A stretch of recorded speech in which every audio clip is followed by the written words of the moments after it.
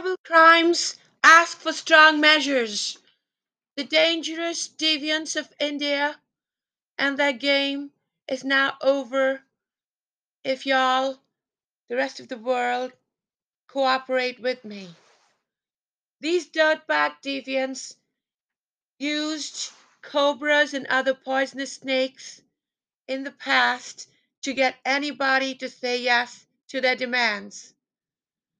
The deviants who were most notorious for this kind of activity were Calcutta and South Indian Bengalis and a lot of their close associates.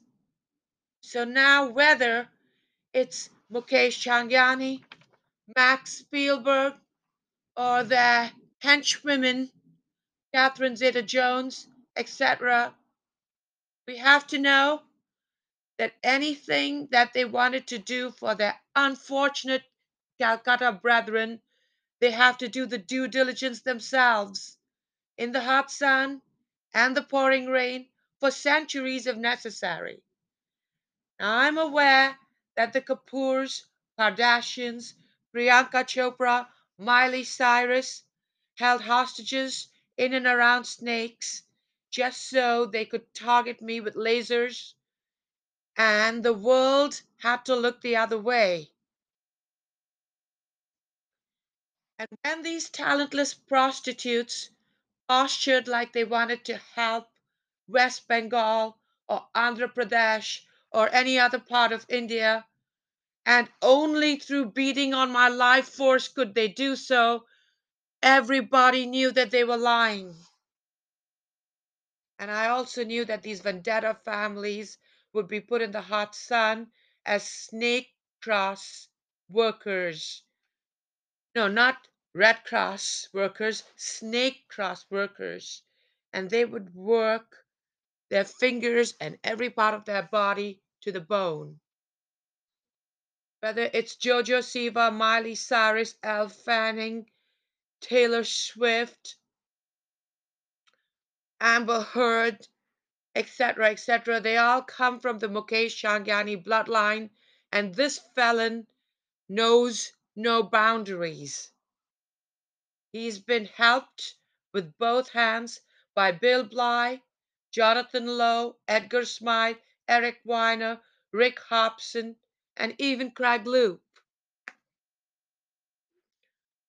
Lastly, when these dirtbag men of Mukesh Changyani profess undying love, or when these vicious bitches of Changyani give sex freely,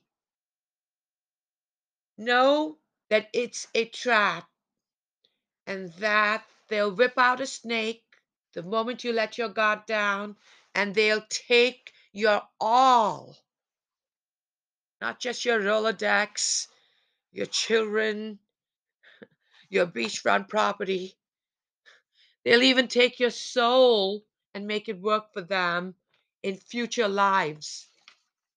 These are very lazy and dangerous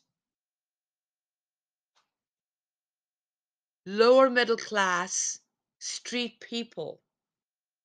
They got the big career, the power marriage, the beachfront property, and all the perks in America.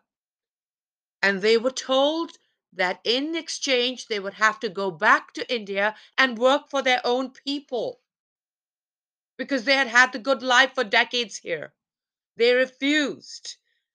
They demanded that India be broken up so they wouldn't have to go back there.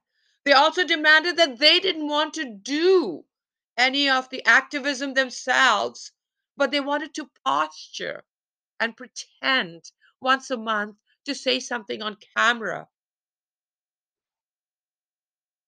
They thought they had roped me in as their guinea pig, and now they'll be their own guinea pigs. If it comes to that, they will be put in a house of snakes, and the snakes will be hit with ultrasound because I want to see if these black magic dirts of India can deal with their own paradigm. Yes, horrible crimes ask for horrible measures, strong measures actually. And I'm going to make sure that if they don't want to be put in their house of snakes, they will stop terrorizing America and these people will stop